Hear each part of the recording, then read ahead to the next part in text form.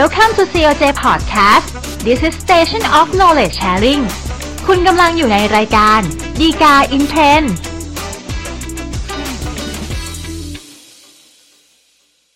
สวัสดีครับท่านผู้ชมท่านผู้ฟังทุกท่านนะครับรายการดีกา in Trend รายการที่นำสาระดีๆจากคำพิพากษาศาลฎีกาจะทำโดยกองสารนิเทศและประชาสัมพันธ์สำนักงานสายยุติธรรมนะครับก็กลับมาพบกับทุกท่านอีกครั้งหนึ่งนะครับอย่าลืมนะครับทุกๆครั้งที่ท่านต้องการติดตามข่าวสาร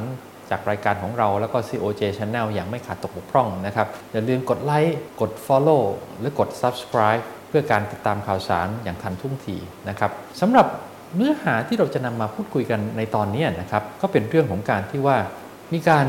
เป็นหนี้เป็นสินกันแล้วก็มีการทำนิติกรรมสัญญากันนะครับแต่ปัญหาที่เกิดขึ้นก็คือว่าคู่สัญญาที่เป็นคนที่เกี่ยวข้องเนี่ยจริงๆแล้วเนี่ยมีเจตนาที่จะทำนิติกรรมลักษณะหนึ่งแต่ไปแสดงออกว่าเป็นการกระทำนิติกรรมหรือสัญญาอีกอย่างหนึ่งนะครับซึ่ง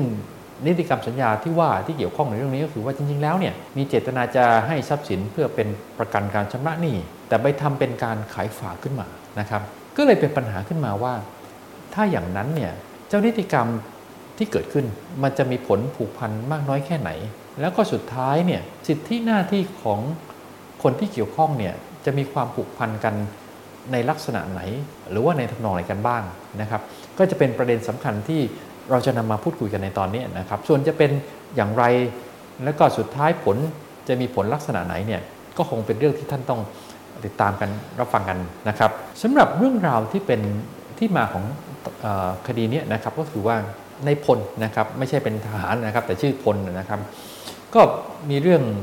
เดือดร้อนต้องการใช้เงินตามปกติแล้วครับก็ต้องการจะไปกู้ยืมหยิบยืมเงินจากนางเพนนะครับจำนวนเงิน 200,000 บาทนายพลก็ไปติดต่อนางเพนเพื่อจะหยิบยืมเงินที่ว่านะครับโดยบอกนางเพนว่าเนี่ยผมมีทรัพย์สินเป็นที่ดินมาเป็นประกัน1แปลงมีเนื้อที่56ตารางวาแต่พอนางเพนเนี่ยดูหลังโฉนดที่ดินแปลงที่ว่าก็ปรากฏเป็นชื่อคนอื่นที่ไม่ใช่ของนายพลซึ่งคนที่เป็นเจ้าของกรรมสิทธิ์ในที่ดินตามหลังโฉนดเนี่ยก็คือเป็นยายของนายพลที่ว่านะครับนางเพนก็เลยบอกว่าถ้าอย่างนั้นเนี่ยก็ต้องไปจดทะเบียนเปลี่ยนชื่อซะก่อนให้ชื่อเจ้าของที่ดินเนี่ยเป็นชื่อของนายพลแทนที่จะเป็นของยายนะครับนายพลก็ไปจดทะเบียนเปลี่ยนแปลงชื่อกรรมสิทธิ์ของเจ้าของในที่ดินที่ว่าเนี่ยมาเป็นชื่อของตัวเองแล้วก็ไปติดต่อนางเพนใหม่นางเพนก็บอกเอาอย่างนั้นเปลี่ยนชื่อเรียบร้อยแล้วงั้นวันรุ่งขึ้นเนี่ยไปพบกันที่สำนักงานที่ดินก็ปรากฏว่าพอไปที่สำนักงานที่ดินก็เจอกับนายชัยซึ่งเป็นสามีของนางเพนก็บอกให้นายพลเนี่ยจดทะเบียนทำเป็นสัญญาขายฝากที่ดินที่มีพื้นที่56ตารางวาที่ว่านะครับให้กับนายชัยซึ่งเป็นสามีของตัวเองโดยระบุไว้ในสัญญาขายฝากนะครับว่ามีการขายฝากกันเนี่ยในราคา 400,000 บาทซึ่งโดยมีกำหนดเวลาไถ่ถอนเนี่ย2 ปีนะครับพอพ้นเวลา2 ปีที่ว่าไปนับแต่วันที่จดทะเบียนขายฝากนายชัยซึ่งเป็นสามีของนางเพนเนี่ยก็เลยมาฟ้องขับไล่นายพลออกจากที่ดินแปลงที่ว่าโดยอ้างว่าตอนนี้พ้นเวลาขายฝากแล้วไถ่ถอนขายฝากแล้วนะครับนายพลไม่ได้มีการไถ่ถอนที่ว่าก็ไม่อยากให้นายพลอยู่ในที่ดินแปลงนี้นะครับก็เลยมาฟ้องขับไล่นายพลเพราะฉะนั้นเรื่องราวจริงๆของคดีเนี่ยเป็นคดีฟ้องขับไล่นะครับแต่ว่าเรื่องราวที่มันเกิดขึ้นในคดีเรื่องนี้นะครับก็มันมีข้อจริงเพิ่มเติมด้วยว่านางเพนนะครับก็ประกอบธุรกิจเปิดร้านค้าร้านหนึ่งชื่อร้านเพนจันทร์นะครับในคดีเนี่ยก็มีเอกสารที่เป็นเอกสารของร้านเพนจันทร์ที่ว่าเนี่ยมีข้อความที่ระบุว่าในวันเดียวกับที่มีการจดทะเบียนขายฝากเนี่ยนายพลได้มากู้ยืมเงินไปจากร้านเพนจันทร์เนี่ยจำนวน 200,000 บาทโดยมีที่ดินที่มีเนื้อที่56ตารางวาแปลงเดียวกับที่ไปจดทะเบียนขายฝากเนี่ยเป็นประกันการชำระหนี้การกู้ยืมเงินนะครับแล้วก็มีเอกสารมีข้อเท็จจริงเรื่องของการผ่อนชำระหนี้ให้กับร้านเพนจันทร์ด้วยนะครับอันนี้คือข้อเท็จจริงแล้วก็เรื่องราวที่มันเกิดขึ้นในคดีเรื่องนี้นะครับคราวนี้ในเรื่องของการขายฝากตามปกติสภาพของสัญญาขายฝากนะครับมันก็เป็นการขายลักษณะหนึ่งถูกไหมฮะเพราะฉะนั้นการโอนกรรมสิทธิ์ในทรัพย์สินที่มีการขายฝากเนี่ยโดยสภาพมันก็ต้องโอนไปเป็นกรรมสิทธิ์ของคนที่ซื้อฝาก นับแต่วันที่มีการจดทะเบียนทำสัญญาขายฝากกันเรียบร้อยแล้วนะครับเพียงแต่ว่าความแตกต่างจากสัญญาซื้อขายโดยทั่วไปเนี่ยมันก็มีเพียงแค่ว่าให้สิทธิ์ของคนที่ขายฝากในการที่จะไปไถ่ถอนทรัพย์สินที่ว่าเนี่ยกลับคืนมาได้นะครับโดยการชำระจำนวนเงินตามที่กำหนดเป็นราคาไถ่ถอนไว้ในสัญญาขายฝากที่ว่านะครับซึ่งอันนี้แหละครับคือนิติกรรมสัญญาที่มันมีการไปจดทะเบียนกันระหว่างนายพลกับนายชัยซึ่งเป็นสามีของนางเพ็ญนะครับในปัญหาที่มันเกิดขึ้นนะครับท่านจะเห็นได้ว่ามันก็มีข้อที่จริงที่ขัดแย้งแล้วก็แตกต่างกันอยู่ถูกไหมฮะว่าอันนึงเนี่ยมีการไปจดทะเบียนขายฝากในราคา 400,000 ในอีกทางหนึ่งเนี่ยก็มีเอกสารที่ระบุว่ามีการกู้ยืมเงินจำนวนเงิน 200,000 นะครับโดยทั้งสัญญาขายฝากแล้วก็เอกสารเรื่องการกู้ยืมเงินที่ว่าเนี่ยก็มีการกล่าวถึงที่ดินแปลงเดียวกันก็คือที่ดินแปลงที่มีพื้นที่56 ตารางวาที่ว่านะครับเพราะฉะนั้นปัญหาประการแรกที่เกิดขึ้นในคดีเรื่องนี้ก็คือว่าถ้าอย่างนั้นเนี่ยมันจะถือว่าจริงๆแล้วเนี่ยทั้งสองฝ่ายเนี่ยนะครับมีเจตนาจะทำนิติกรรม2 ฉบับเลยหรือเปล่าอันนึงเป็นขายฝากอีกอันนึงเป็นกู้ยืมหรือ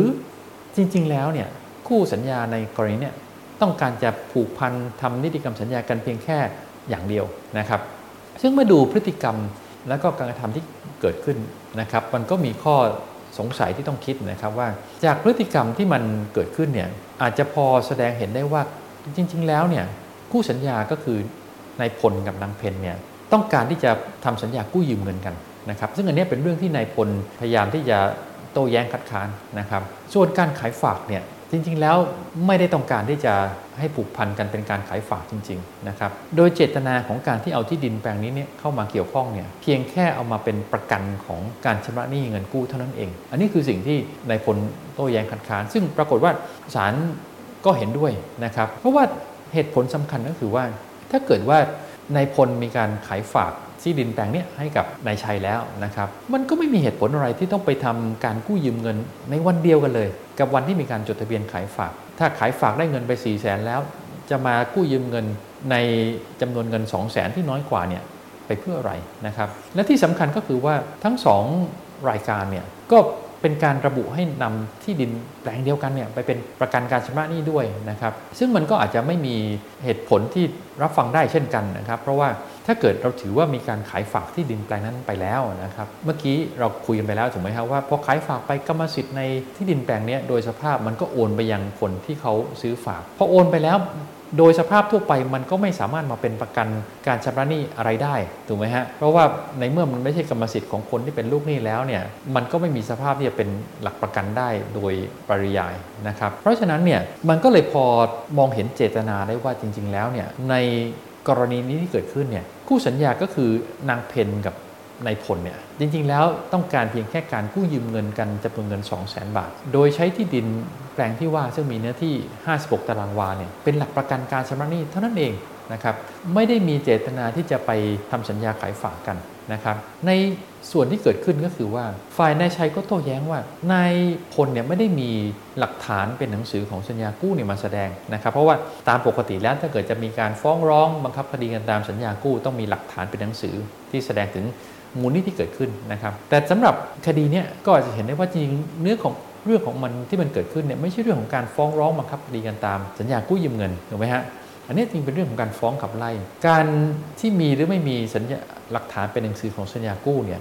มันก็คงจะเป็นอีกปัญหาหนึ่งนะครับถ้าเกิดมันมีการฟ้องร้องบังคับคดีกันตามสัญญากู้ที่ว่าเนี่ยก็คงต้องมีการเอาหลักฐานเป็นหนังสือของสัญญากู้มาแสดงนะครับข้อโต้แย้งอีกประการหนึ่งของทางฝ่ายนายชัยคือว่าคู่สัญญาเนี่ยคนละคนกันคนละคู่กันนะครับในสัญญาขายฝากเป็นเรื่องระหว่างนายชัยกับ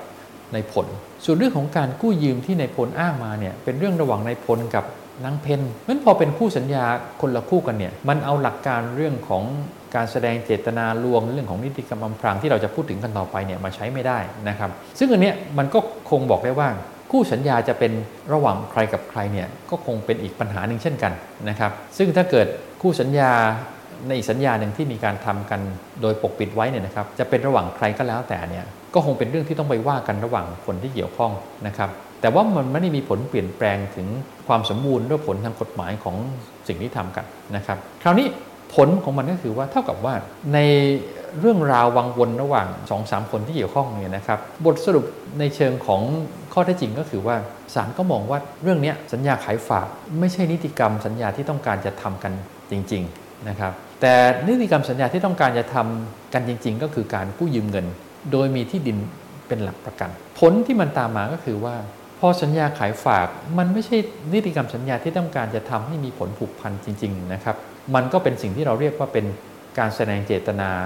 ลวงผลของนิติกรรมที่เป็นการแสดงเจตนาลวงที่ว่าเนี่ยมันก็ทำให้นิติกรรมสัญญาที่เป็นการแสดงเจตนาลวงที่ว่าเนี่ยตกเป็นโมฆะก็คือเสียเปล่าไม่มีผลที่จะบังคับได้ตามกฎหมายนะครับแล้วก็ไปผูกพันกันตามเนื้อเรื่องของนิติกรรมที่ถูกอำพรางไว้นะครับซึ่งก็คือการกู้ยืมเงินเพราะฉะนั้นพอถือว่านิติกรรมในเรื่องของการขายฝากเป็นการแสดงเจตนาลวงที่กลายเป็นโมฆะเสียเปล่าไม่มีผลใช้บังคับได้แล้วเนี่ยผลก็เท่ากับว่ามันไม่มีการโอนกรรมสิทธิ์ไปตามสัญญาขายฝากถูกไหมฮะแล้วก็กลายเป็นว่าจริงๆแล้วเนี่ยกรรมสิทธิ์ในที่ดินแปลงเนี้ยก็ยังเป็นของนายพลอยู่นะครับเพราะเป็นกรรมสิทธิ์ของนายพลอยู่นายชัยก็ไม่มีสิทธิ์โดยสภาพนะครับที่จะมาฟ้องขับไล่คนที่เป็นเจ้าของกรรมสิทธิ์ในที่ดินแปลงนั้นเพราะถือว่าเจ้าของกรรมสิทธิ์ก็ย่อมมีสิทธิ์ที่จะอยู่อาศัยใช้สอยทำประโยชน์ในที่ดินแปลงที่ตัวเองมีกรรมสิทธิ์อยู่โดยสภาพนะครับนายชัยก็ไม่มีอำนาจที่มาฟ้องร้องขับไล่อย่างที่ว่านะครับอันนี้ก็เป็นบทเรียนที่เกิดขึ้นในเรื่องของ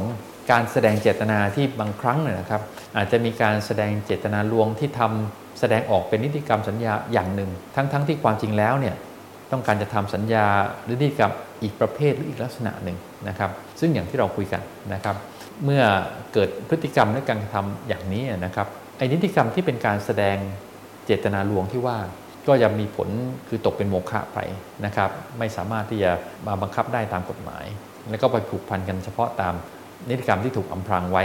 นะครับก็เป็นบทเรียนที่อาจจะเป็นข้อคิดให้กับหลายๆคนได้นะครับซึ่งถ้าเกิดท่านต้องการดูรายละเอียดของข้อเท็จจริงในคดีเรื่องนี้นะครับก็ดูได้จากคำพิพากษาศาลฎีกาที่7039/2562นะครับก็เป็นอันครบถ้วนสาระดีๆจากรายการฎีกาอินเทรนด์ที่มานำเสนอกับท่านผู้ชมท่านผู้ฟังทุกท่านในตอนนี้นะครับอย่าลืมอีกเช่นกันนะครับถ้าเกิดท่านต้องการติดตามข่าวสารอย่างไม่ขาดตกบกพร่องนะครับแล้วก็ทันท่วงทีกดไลค์กด Follow หรือกด Subscribe นอกจากติดตามข่าวสารอย่างทันท่วงทีแล้วก็จะได้เป็นกำลังใจให้กับคณะผู้จัดทำด้วยนะครับก็กลับมาพบกันใหม่กับรายการฎีกาอินเทรนด์ในตอนหน้าซึ่งเราก็คงจะพยายามสรรหาสาระดีๆจากคำพิพากษาศาลฎีกามานำเสนอกับท่านผู้ชมท่านผู้ฟังทุกท่านนะครับสำหรับตอนนี้ขออนุญาตสวัสดีครับ